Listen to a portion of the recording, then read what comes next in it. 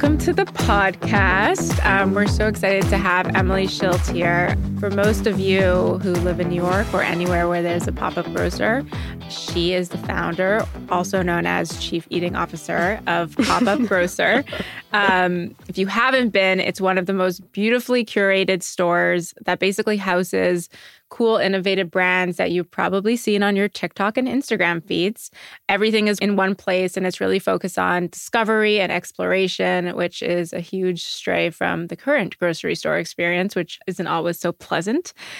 She's also a four-time entrepreneur, a former brand consultant to some of the most notable brands like Chobani, Kind, Ugly, an extroverted introvert, and so much more, which we're excited to dig into this podcast.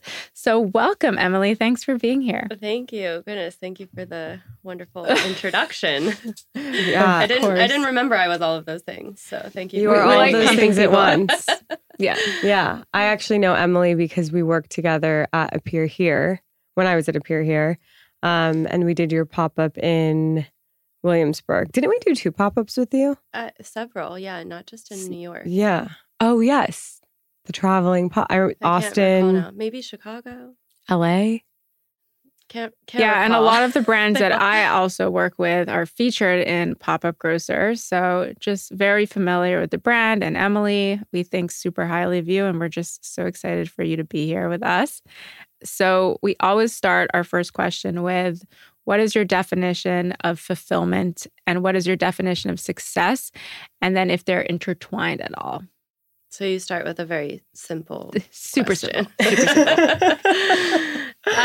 Goodness. No pressure. What is my sense of fulfillment?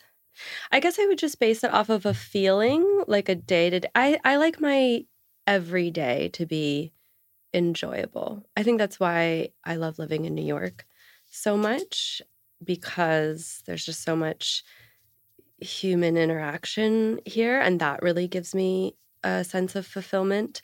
But there's a lot of diversity in my everyday too. And I like to be happy is a terribly generic word, but I like to feel like I'm engaged every day, like I'm very active and present. And so if I'm feeling that way, I feel as if I'm fulfilled. So what do you do to like foster? I mean, I actually love New York for exactly the same reasons. Like, I think it forces you to kind of be present, and you're kind of alone together. Yeah. It's also easy to be distracted in any city, but especially New York. What do you do to like foster that presence and make sure you're not? I mean, I've definitely been the person like crossing the street, looking at my phone and being like all over the place. Yeah. Well, I have rules around that. I will say, I think whenever I'm feeling very anxious, I notice that my phone use gets out of control. I think it's like what we were talking about before the podcast a little bit about like doing as a means of perhaps distraction from the feelings that you're feeling. So I do have a tendency to do that, but I try to have strict rules around that. I really try to like actually be where I am. So if I'm on the train, I try to be on the train and observe those around me, also commuting or be at the farmer's market and chat with the vendors. I actually have this really silly rule that I love. And now I just sound like a rigid person with a whole bunch of rules, but that is probably not far from the truth, if you know me. I walk from East 10th Street to West 10th Street every day.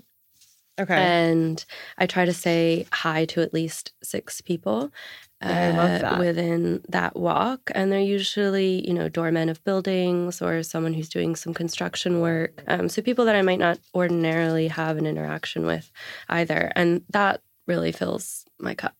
Yeah, there's something about New York's energy that can really like lift you up. I got here yesterday and my house was robbed like while I was on the plane, and I was in such a bad mood. And then I woke up like the next day and I was just so happy. Like New York just like lifted me up. And I think it's a true testament to the energy of the city, and like it makes you feel alive, and the interactions that you have with countless people.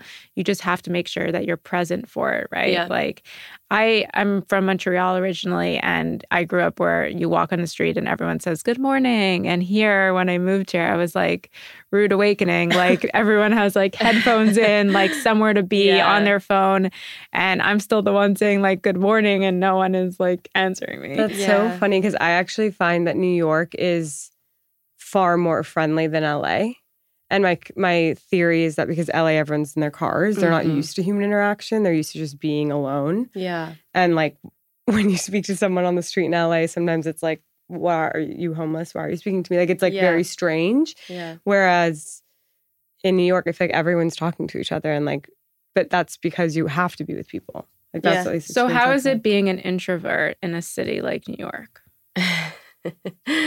Really great, because I can be alone but surrounded by people, which I think is where the what did I call myself? Extroverted introvert. Like I wrote this piece. Sorry, I feel like these things are falling off.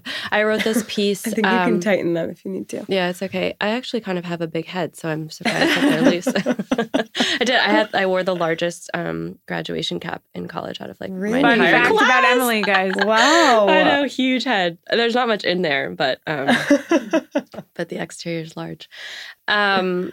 Like I used to do this thing. I still very much eat out alone, but I used to do it with much more rigidity, where I would take myself out to dinner every Thursday. I called it solo date night, SDN.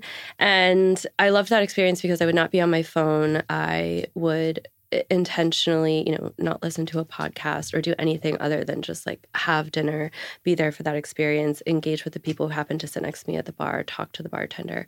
So I love in New York that you can be alone, but you can be open to encounters, and those encounters are usually one-on-one, which is, one-to-one or one-to-two maybe, which I'm much better suited for than like a 1-to-5 or a 5-to-5. I don't know, like a large group, a party is like not really my scene. I like chatting like we are. Mm-hmm. Yeah.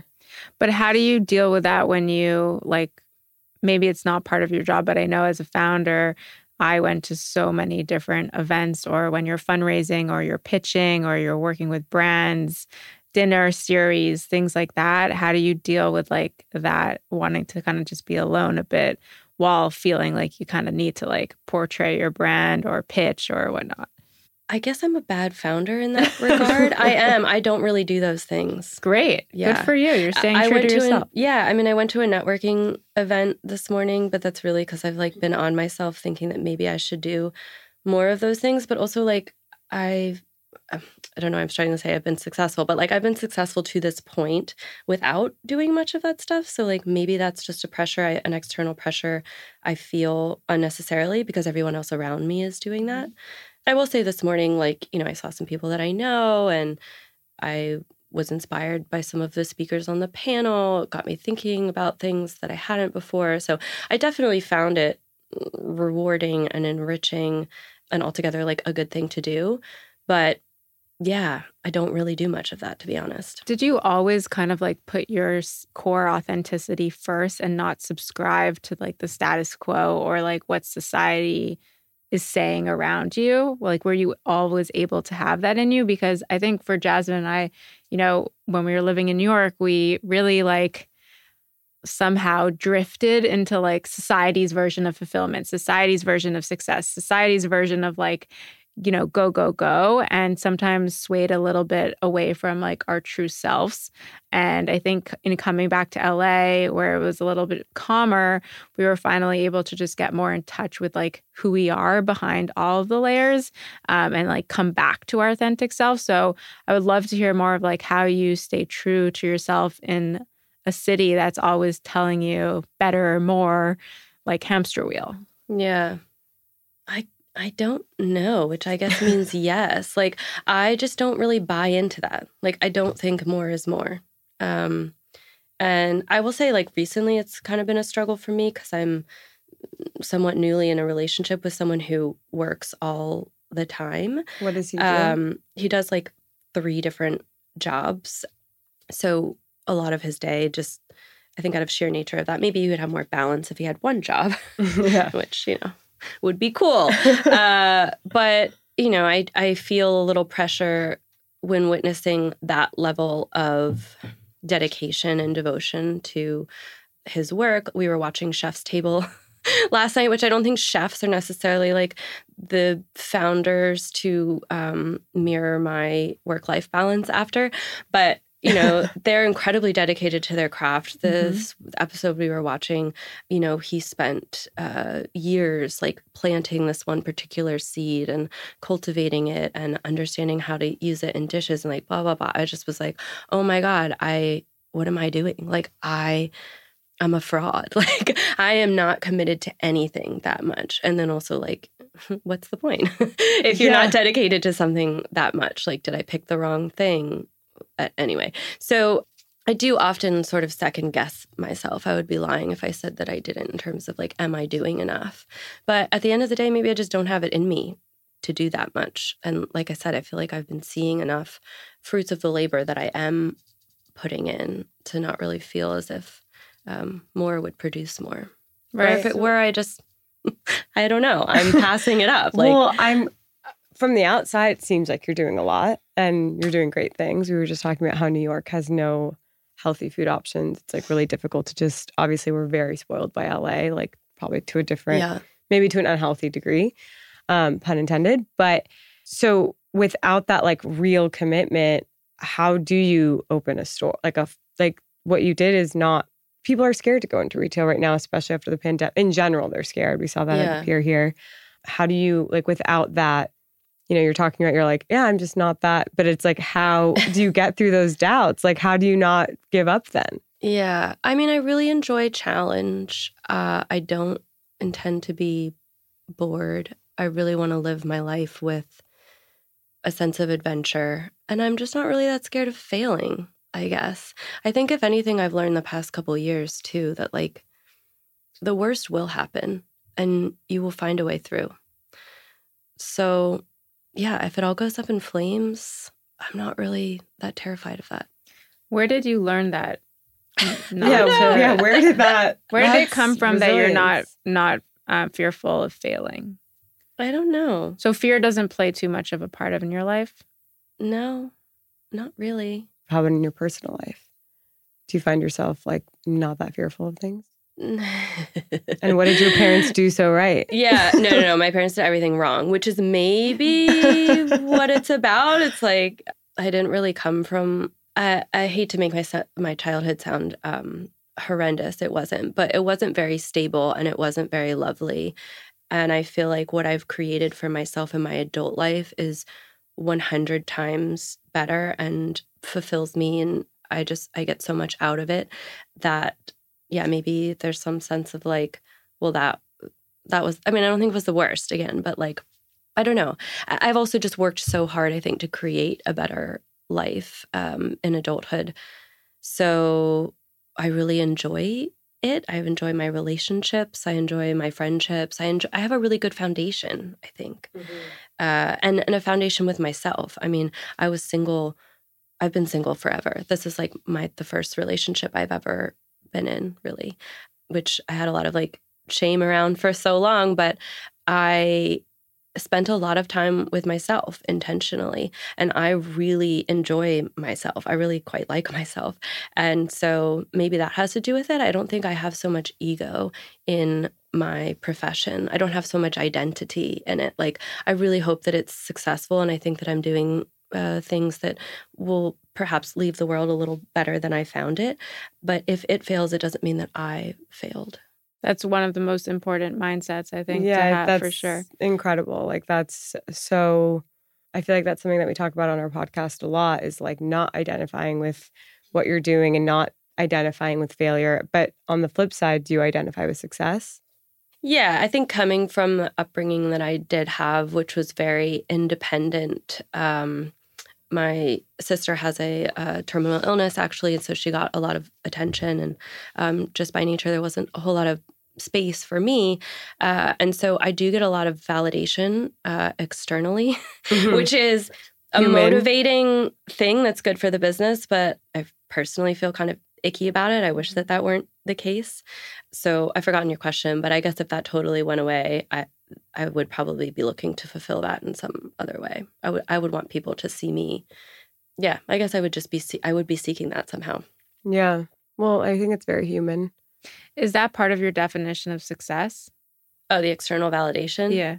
I want to say that it's not, but I feel like it probably is a gauge that I use as to like how successful I'm being.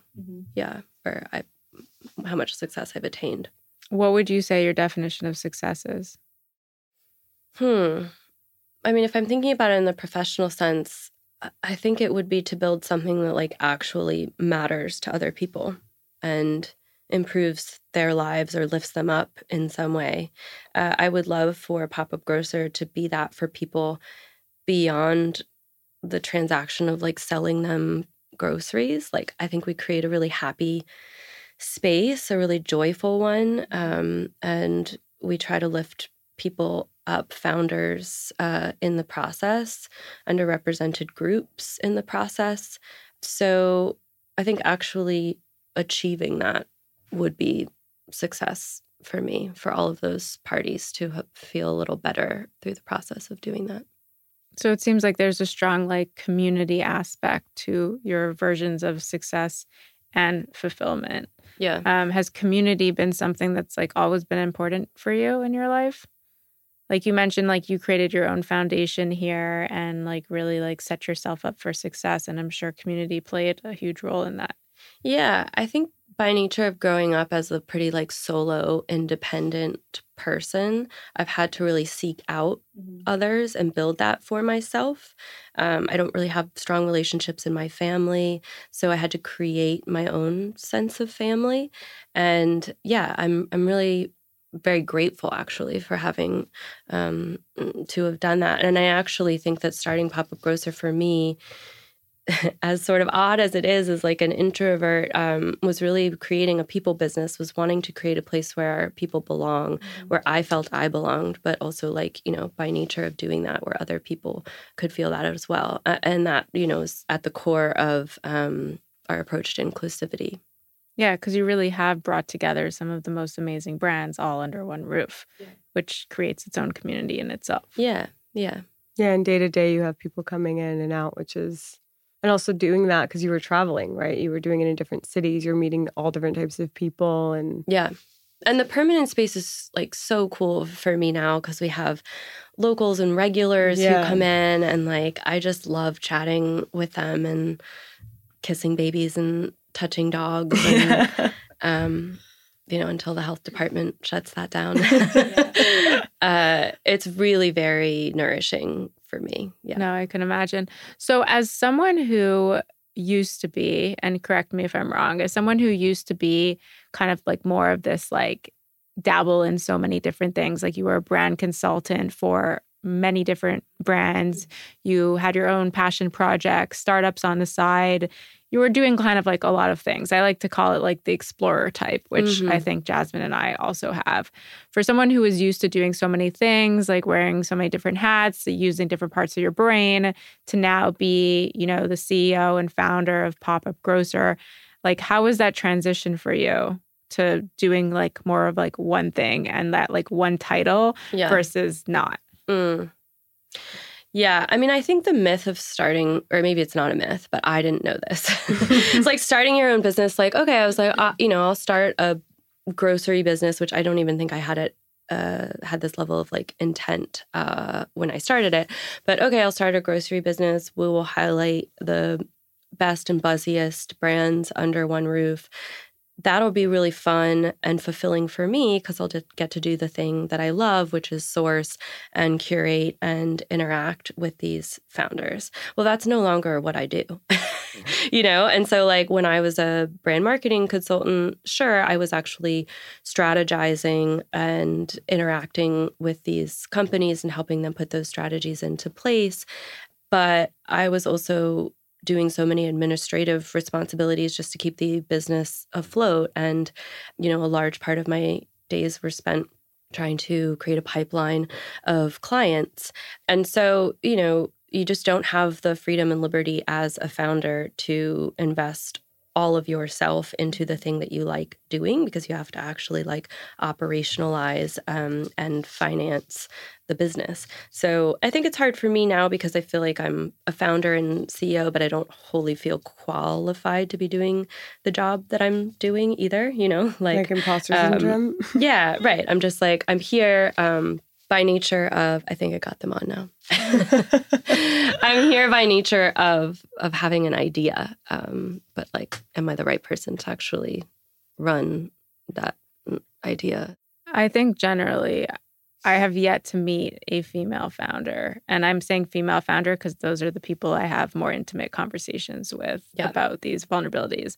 But I have yet to meet one that has not struggled with imposter syndrome, myself included. Like I feel totally unqualified. And when I was raising money, I was like, I'm stealing people's money. Like I have no idea what I'm doing. But I think in the end of the day, like taking comfort in the fact that truly no one knows what they're doing.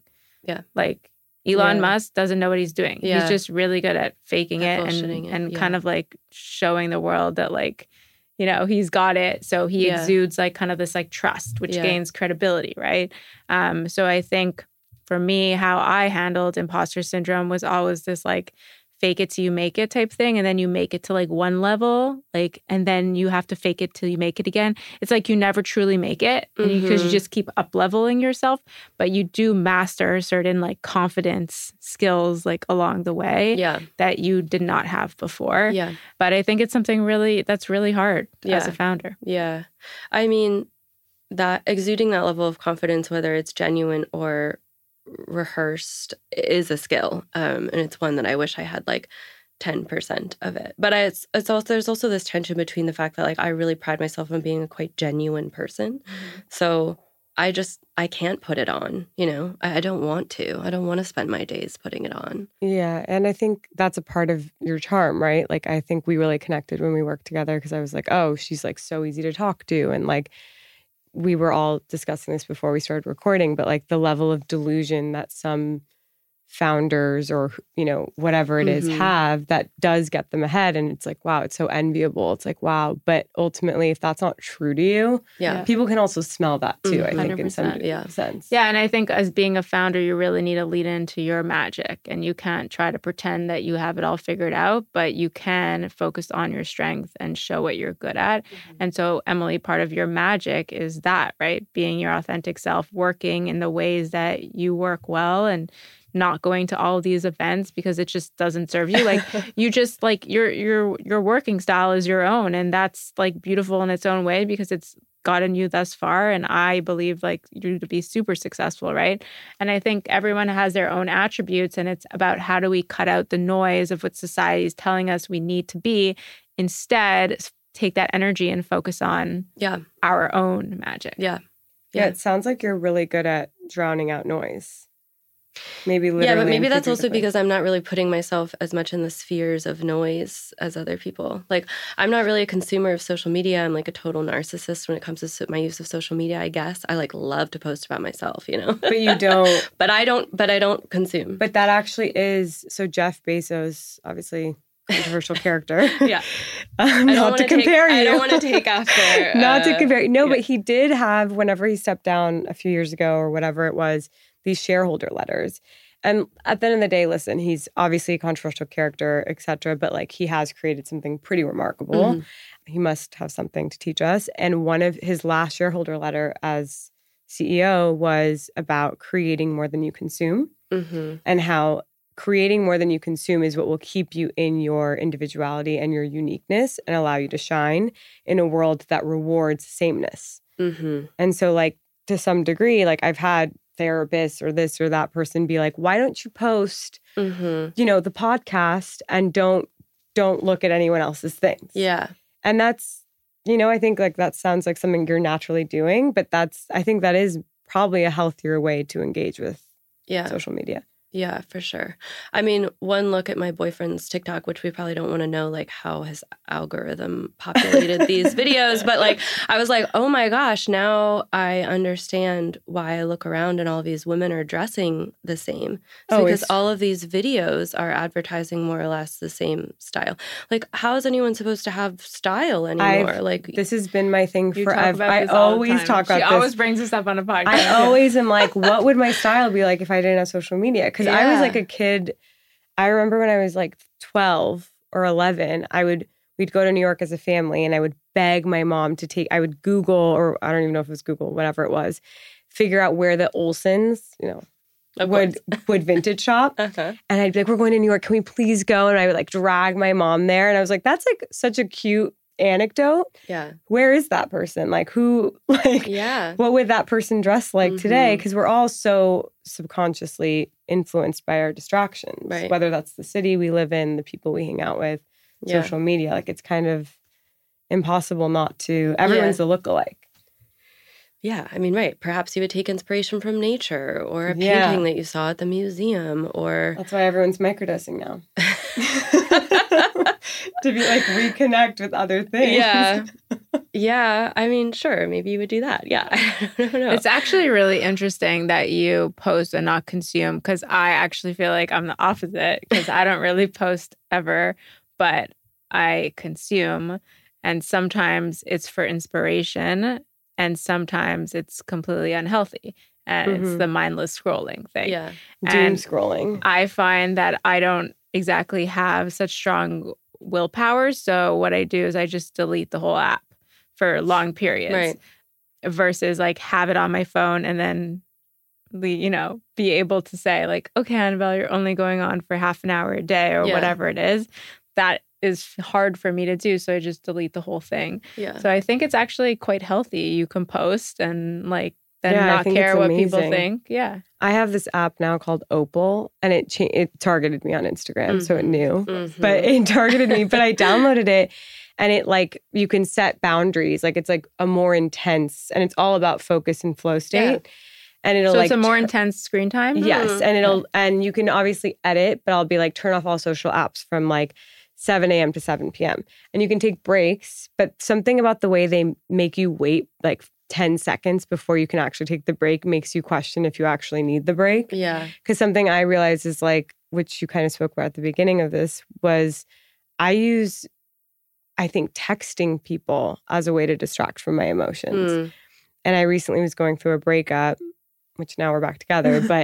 But in that time, I was like, I downloaded Opal and I was like, oh, I actually don't, like, what if I just sat with my sadness versus trying to like soothe through someone else or something else. At that point, I don't even think you're actually speaking to the person on the other end. You're just trying to find something to do that's not be with yourself. You're in it for the dopamine hit. Yeah, exactly. I actually think texting sometimes can actually be worse than social media, because I was listening to a podcast, I think on Skinny Confidential with Mona Vand, and it was like, when someone's texting you, they're like coming into your home. It's like if someone kept ringing your doorbell and you know, like they're coming in, it's like they're intruding and you're letting them every single time. Like, I don't have to respond right now. I will respond when I feel like it.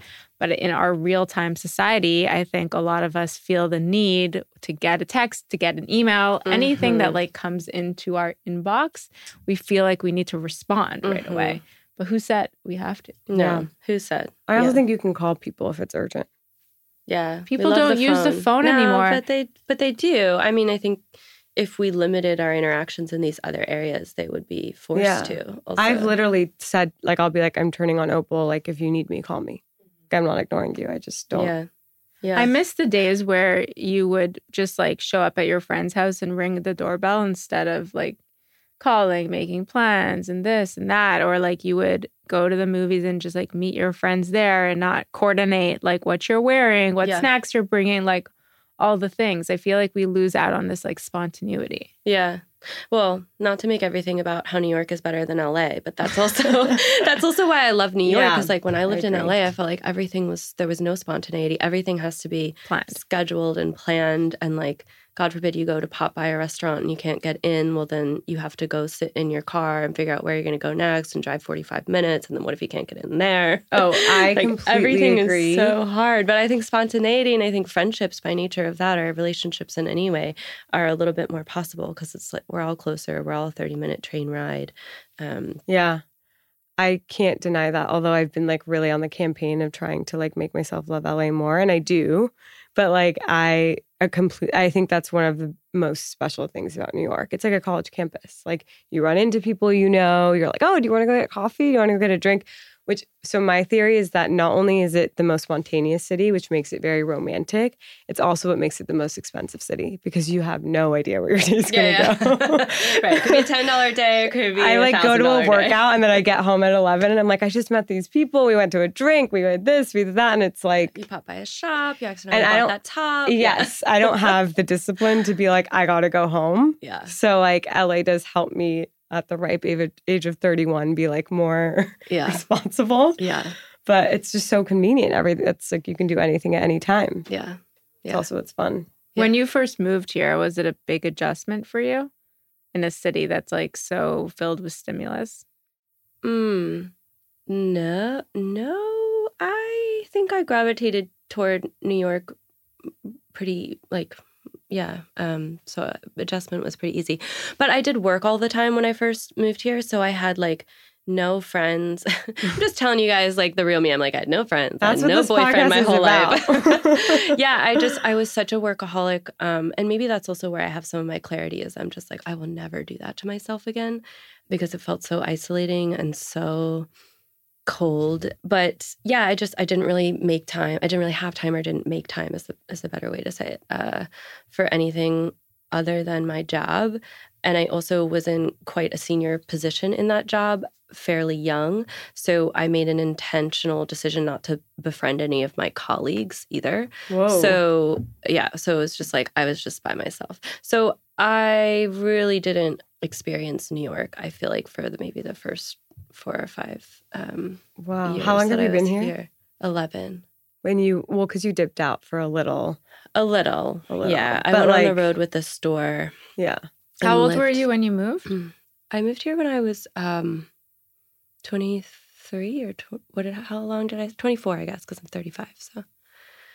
Okay, so I want to go back to your dating life if you're comfortable. No, I'm really curious, and I think that would resonate with a lot of people listening. And like, I was a little later to like having boyfriends as well, and I'm just curious as to like what you think that was about, and like, how did you like overcome that? If it was like something you felt like you were blocking, or sort of, I just am curious about that because I think a lot of people, especially women, have shame around if you're single or not, how long you're single, how long your relationships last. Is there something, I don't know if this was your experience, but like, is there something wrong with me? Yeah. That it hasn't happened or it hasn't worked out? If it has happened, or did I don't know. There's a lot. And I also think on the other side, you've been super committed to your career and that's obviously paid off. Yeah.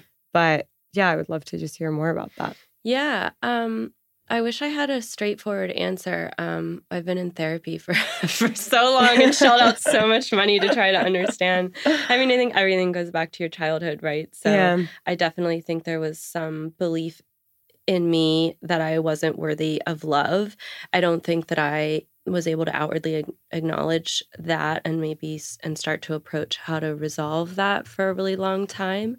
But so I really just kept to myself, I think, because that belief was within me, maybe not at the surface, but it was definitely there. And then when nothing sort of happened naturally, which makes sense, like if you're keeping to yourself and you seem like you have it all figured out, like good career, like I'm not really out there seeking, people probably just assume that I'm not interested in a relationship. Of course. So so it makes sense that I remain single. And then on top of that, though, by nature of being single, of course, I have all of those questions. I'm like, oh my God, am I just like an ogre? Like, do I have a horrible personality? Like, am I not... It's imposter syndrome again, but in a personal side. Yeah. And then that shame makes you even more it's a reserved, cycle. I think. I laugh only because I had the same exact experience. Like to this day, I was just telling Annabelle, like I sabotage relationships. That's why we broke up and got back together. Like I tend to have that tendency too. So I really relate. But to cut you off. No. Yeah. And I would totally sabotage anything that I mean, I would sabotage anything that I got into, but like I would choose people who were just wrong for me. Which was a form of sabotage, like before anything got started. But yeah, I mean, I was in a relationship for like 6 months or maybe like 5 months, something like that. And he never even saw my apartment. Like I also just created, I also just created like incredible boundaries and walls that prevented me from allowing anyone to come in. I think to reinforce that belief that I have that I wasn't worthy of it. Like that is my story. And so I was doing everything possible to keep that true. And so I did for a really long time. Yeah, you unconsciously renew your story. And you're like, even if this doesn't serve me, I'm more comfortable being the person that has a bad personality maybe and doesn't deserve love than I am being like, I deserve love. Yeah, absolutely. It's much easier to keep in your story than to rewire your brain to shift. So otherwise. How did you end up shifting out of that? Because now you're with your boyfriend. You guys moved in together. Yeah. Which is exciting. Yeah. I know. Such big girl things. I'm only on like day 2-3 of living together. Wow. So. Congrats. Talk to me later. Yes. How long have you been dating? Almost a year. Okay. So I mean, it's kind of fast, I guess. I feel like when you're older, though, great. It's so different. Yeah. Like so what changed? Like what changed? Was it a lot of like therapy and inner understanding of like that belief system that you had? Yeah. And I think the more and more I understood that my resistance was the problem, I'd resisted less. And so I'm only here because I just kept saying yes to things that were like incredibly uncomfortable to me. And I finally met someone who was really like, not just like tolerant and patient, but like really willing and almost like excited to help me break down those barriers. And help me work through, which is just such a beautiful thing. I mean, I hope this thing lasts for a really long time or forever. I don't know if I believe in that, whatever. But even if it doesn't, like that in and of itself is just like a wonderful experience. Yeah. Were you like vulnerable with him out the gates being like, this is something I struggle with? Or did he just sort of pick up on it and he's like, Yeah, I think actually when we were chatting, we met on an app, of course, as one does so romantically these days. I think when we were chatting, actually, I just read, it's actually a great book with like a horrible title.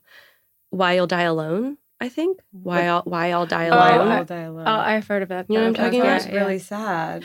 Yeah, it does, but it's like it's actually like a good read. Okay. It basically outlines all of the things that you're doing wrong in dating if you're truly trying to meet the right person. Okay, so hopefully there's a humor aspect to this book. Yeah, fully.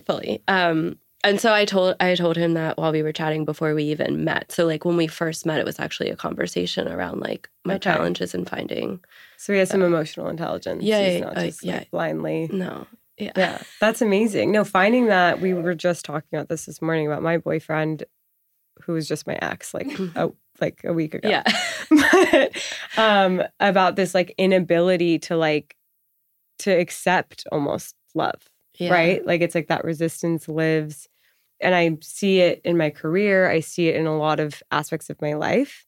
I think it's interesting because you definitely had like a thriving career. It sounds like you like didn't have as much resistance with that, but within dating, it sometimes just happens. Yeah. I think for you, maybe, Emily, it was like a priority was your career, right? And like you wanted to go as far away from like the home life that you had. So you kind of put all of your energy into your career and making it for yourself and creating that foundation and your version of success and fulfillment that you may have neglected prioritizing more on the personal side and putting everything into like work. Yeah. Yeah. And like instability, maybe. I think like I just really have always been, I know we haven't like talked about the money aspect of it either, but like I've always been really dedicated to making money. Like that is just because I didn't have a financially stable home really growing up in many ways. So yeah, I think I just always was like, let me create a good like financial environment for myself and then let me figure out like the other things. I also think I learned from my childhood that they do influence one another, or like if you can create like a stable home through stable finances, then your relationships will likely be more stable as a result or something like that. So there was always sort of this like phase 1, phase 2 for me. It's amazing, though, that you chose to do that yourself from like an independent standpoint, that you didn't rely on someone else to provide you that stability. Yeah, I mean, don't get me wrong. I have been disappointed on multiple occasions in my 30s being like, oh my God, there's no like white horse coming. Like there is no Prince Charming with fat pockets on his way. You know, like this is my job. And but that's healthy to some degree, right? Only because I think the fallacy around leaning on someone else to do that. And my thing has been also, why can't you create that together? Mm-hmm. Yeah. Right? And like be ideally, right, your partner and you are more powerful together in creating that. Yeah. I think that's tricky, but maybe that's also tricky in the right way. And that like, then you're really looking for like some of the qualities you would look for in a business partner, in a romantic partner. I don't know. I mean, this is the whole like Esther Perel thing. Like we're asking for a village from one person, but like that would require that you are matched then with someone who's as ambitious as you, or has the same motives as you for financial stability. Yeah. I definitely realize I prioritize that. Yeah. I also think like inherently, so both my husband and I are entrepreneurs, and inherently I feel like we're both each other's co-founders without the title of a co-founder, because so much goes on behind the scenes at night, at dinner, at breakfast, at night, and like in bed, right? Like talking about the issues that we face in our day. And I also feel very privileged to be able to have that sounding board and not have, you know, maybe a husband who's like in finance and doesn't care about entrepreneurship or doesn't want to talk about it, or like maybe his like brain just doesn't work that way. But being able to kind of like come home and like work out problems or, you know, just figure out a challenge that I'm facing together means a lot.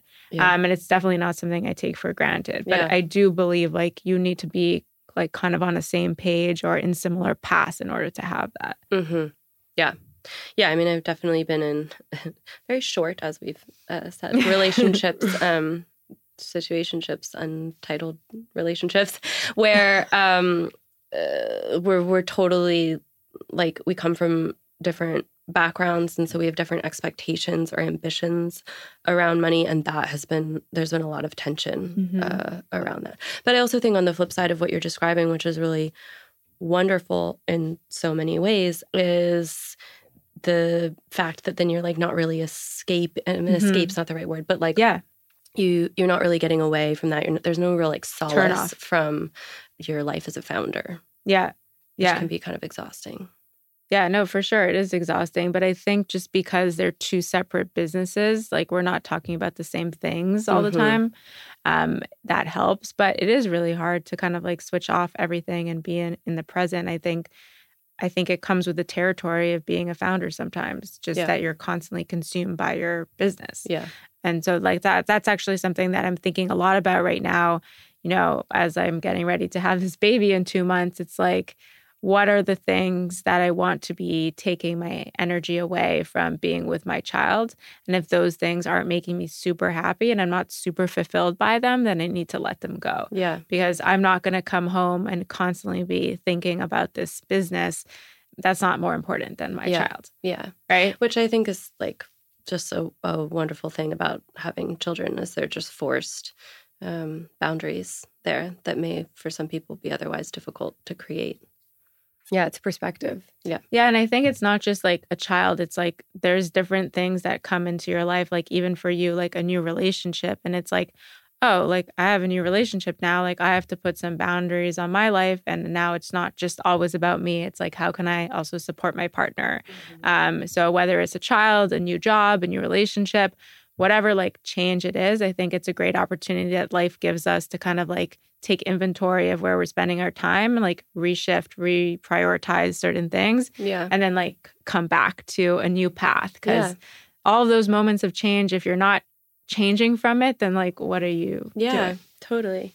And as a single person, like I would always tell myself, and by single I mean like, you know, unmarried without family, like I'll always tell myself that it's okay to say no to things. Like I'll often imagine if I did have a family or if I had other like obligations other than myself at all, would I allow myself to say no to this event that I'm being invited to, or this call that, you know, to pick my brain that I'm being asked to attend to? Like, so I think everyone has the right to afford themselves the freedom to say no and to create their priorities and to create intense focus. But yeah, I guess ultimately that just comes down to believing that you and or the other person or parties that are involved in that decision making are like worthy of that no at that time. Definitely comes down to self-worth. Self-worth is a massive topic. Yeah. It's a really tough one, I think. And sometimes you have it in one side of like the personal or professional side. Sometimes you have tremendous self-worth on the personal side and not on the professional and vice versa. But it's something that takes a lot of work. And I think it depends if you have it. It really, a lot of the kind of like life experiences that you had at a young age, whether it's from childhood or your first job, how you were treated by your first boss, all of those things, they really make an impact on your worth, right? And so like I unfortunately did not have the privilege of having like a great first boss, was constantly like undermined for, I don't know, being a woman, being young or whatever, not getting the salary that I thought I deserved. And then it started to have an adverse effect on my self-worth when it came to career. Mm-hmm. But on the flip side of that, for some reason, I've always had a very high self-worth and standard from personal relationships and always had like the most I believe like incredible like boyfriends who I was treated very well by, who I'm friends with still to this day. So I think it's just an interesting like juxtaposition of like the kind of things and experiences that happen along in your life and how that affects like your worth on both sides of the equation. Is there anything that you do like day to day spiritually or a faith practice or something you believe in or journaling or meditation or anything that you do? It sounds like your walk in and of itself is kind of like your own meditative. Meditative. But is there anything you do to kind of ground yourself into these things and like feel, like you said, every single day is like what you're trying to make joyful, which I completely agree. And that every day might need something different. But is there anything that you tactfully do? Like, I mean, I more or less do the same thing every day. Really, I do. I love routine. I think this, again, goes back to my childhood. I just like really thrive in a state of stability and reliability. But I love to start every morning with time with myself. So, I don't look at my phone first thing when I wake up, still in the bed, on the bathroom, none of those things. And I usually work out first thing in the morning. So I have, a solid, and I walk to and from the gym, or I do my walk or run east-west and back. I have a coffee by myself. So yeah, I spend like a good chunk of the early morning with me, with New York, with the strangers of New York that I say hi to. And so I feel like I fill my tank a little bit before the day even gets going, maybe before it gets depleted by some things that I don't enjoy doing or people I don't enjoy interacting with. And I cook a lot, which I really find meditative and enjoyable. So nothing crazy, nothing extraordinary. But I feel like that is extraordinary because it's about finding the amazing things in like the day-to-day. That it's like, I remember when I first started to like meditate, my friend and I would always joke, we'd be like, we would wake up at like 3 a.m. to write a screenplay before breakfast. Like, because you start to add all these like really crazy things to like feel a certain way. And it's just like, that's not really sustainable. But being able to find things that you enjoy doing that bring you back to yourself, that you can do day to day that are productive in your life is, I think, a part of and it's also winning. Really beautiful to find beauty in simplicity, right? You're not spending money. You're not doing anything like with your phone. You're not like actively doing. You're just being, and you're content and fulfilled by it, which I think is something we all really strive for. It's that feeling of like inner peace kind of like take over, where you just lift up your own cup internally and you're not relying on anything external, like dopamine hits, like checking social media, getting a like getting someone to talk to you, like all that kind of stuff. You're relying on yourself, which is, in my opinion, like the best definition of fulfillment. I was going to ask, because you said this earlier, that you quite enjoy being with yourself. And that was something that I actually learned in New York. It's like learn how to be alone and love it. It's not where you meditate, you do all these things, you walk, but do you like, I struggle with monkey mind. Like sometimes I'll like hear something and I'm like, whoa, like that was crazy. Like, why did I just say that? Or whatever it is. Like how, I guess you're telling me how in these ways, like has that been something you've had to like work toward to really keep your mind at ease and not, because we all have that voice that the inner critic. Yeah, that can be really all over the place. There's a great book that I read every year, which is why it's so embarrassing. I cannot think of the title of it right now. Do you know who it's by? I want to say Michael Singer. Untethered Soul. Thank you. Untethered Soul. Exactly. We love my gosh. That. Wait, is it by Michael Singer? No, yes, it is. Wow. Okay, that's wild that I couldn't think of it and then it immediately came. But yes, Untethered Soul. Right. So so it's like you have these two people who are existing all the time, which is like wild when you actually notice it happening. Yeah. I have a tendency to get like very attached to one thing, and then that's like all that I'm consumed by. Yeah, and I don't mean so generally as like my company. I mean like very specifically. Like I'm obsessed with coffee sales or whatever, and so I just can't stop thinking about coffee sales. But I think just having the awareness around that happening and then trying to divert yourself away from that is the key first step. My last question before we get to our actual last question is, because you've brought this up a few times, but I think it's actually really served you, is you seem to have rules and rigidity around certain things and routine and, in other words, boundaries.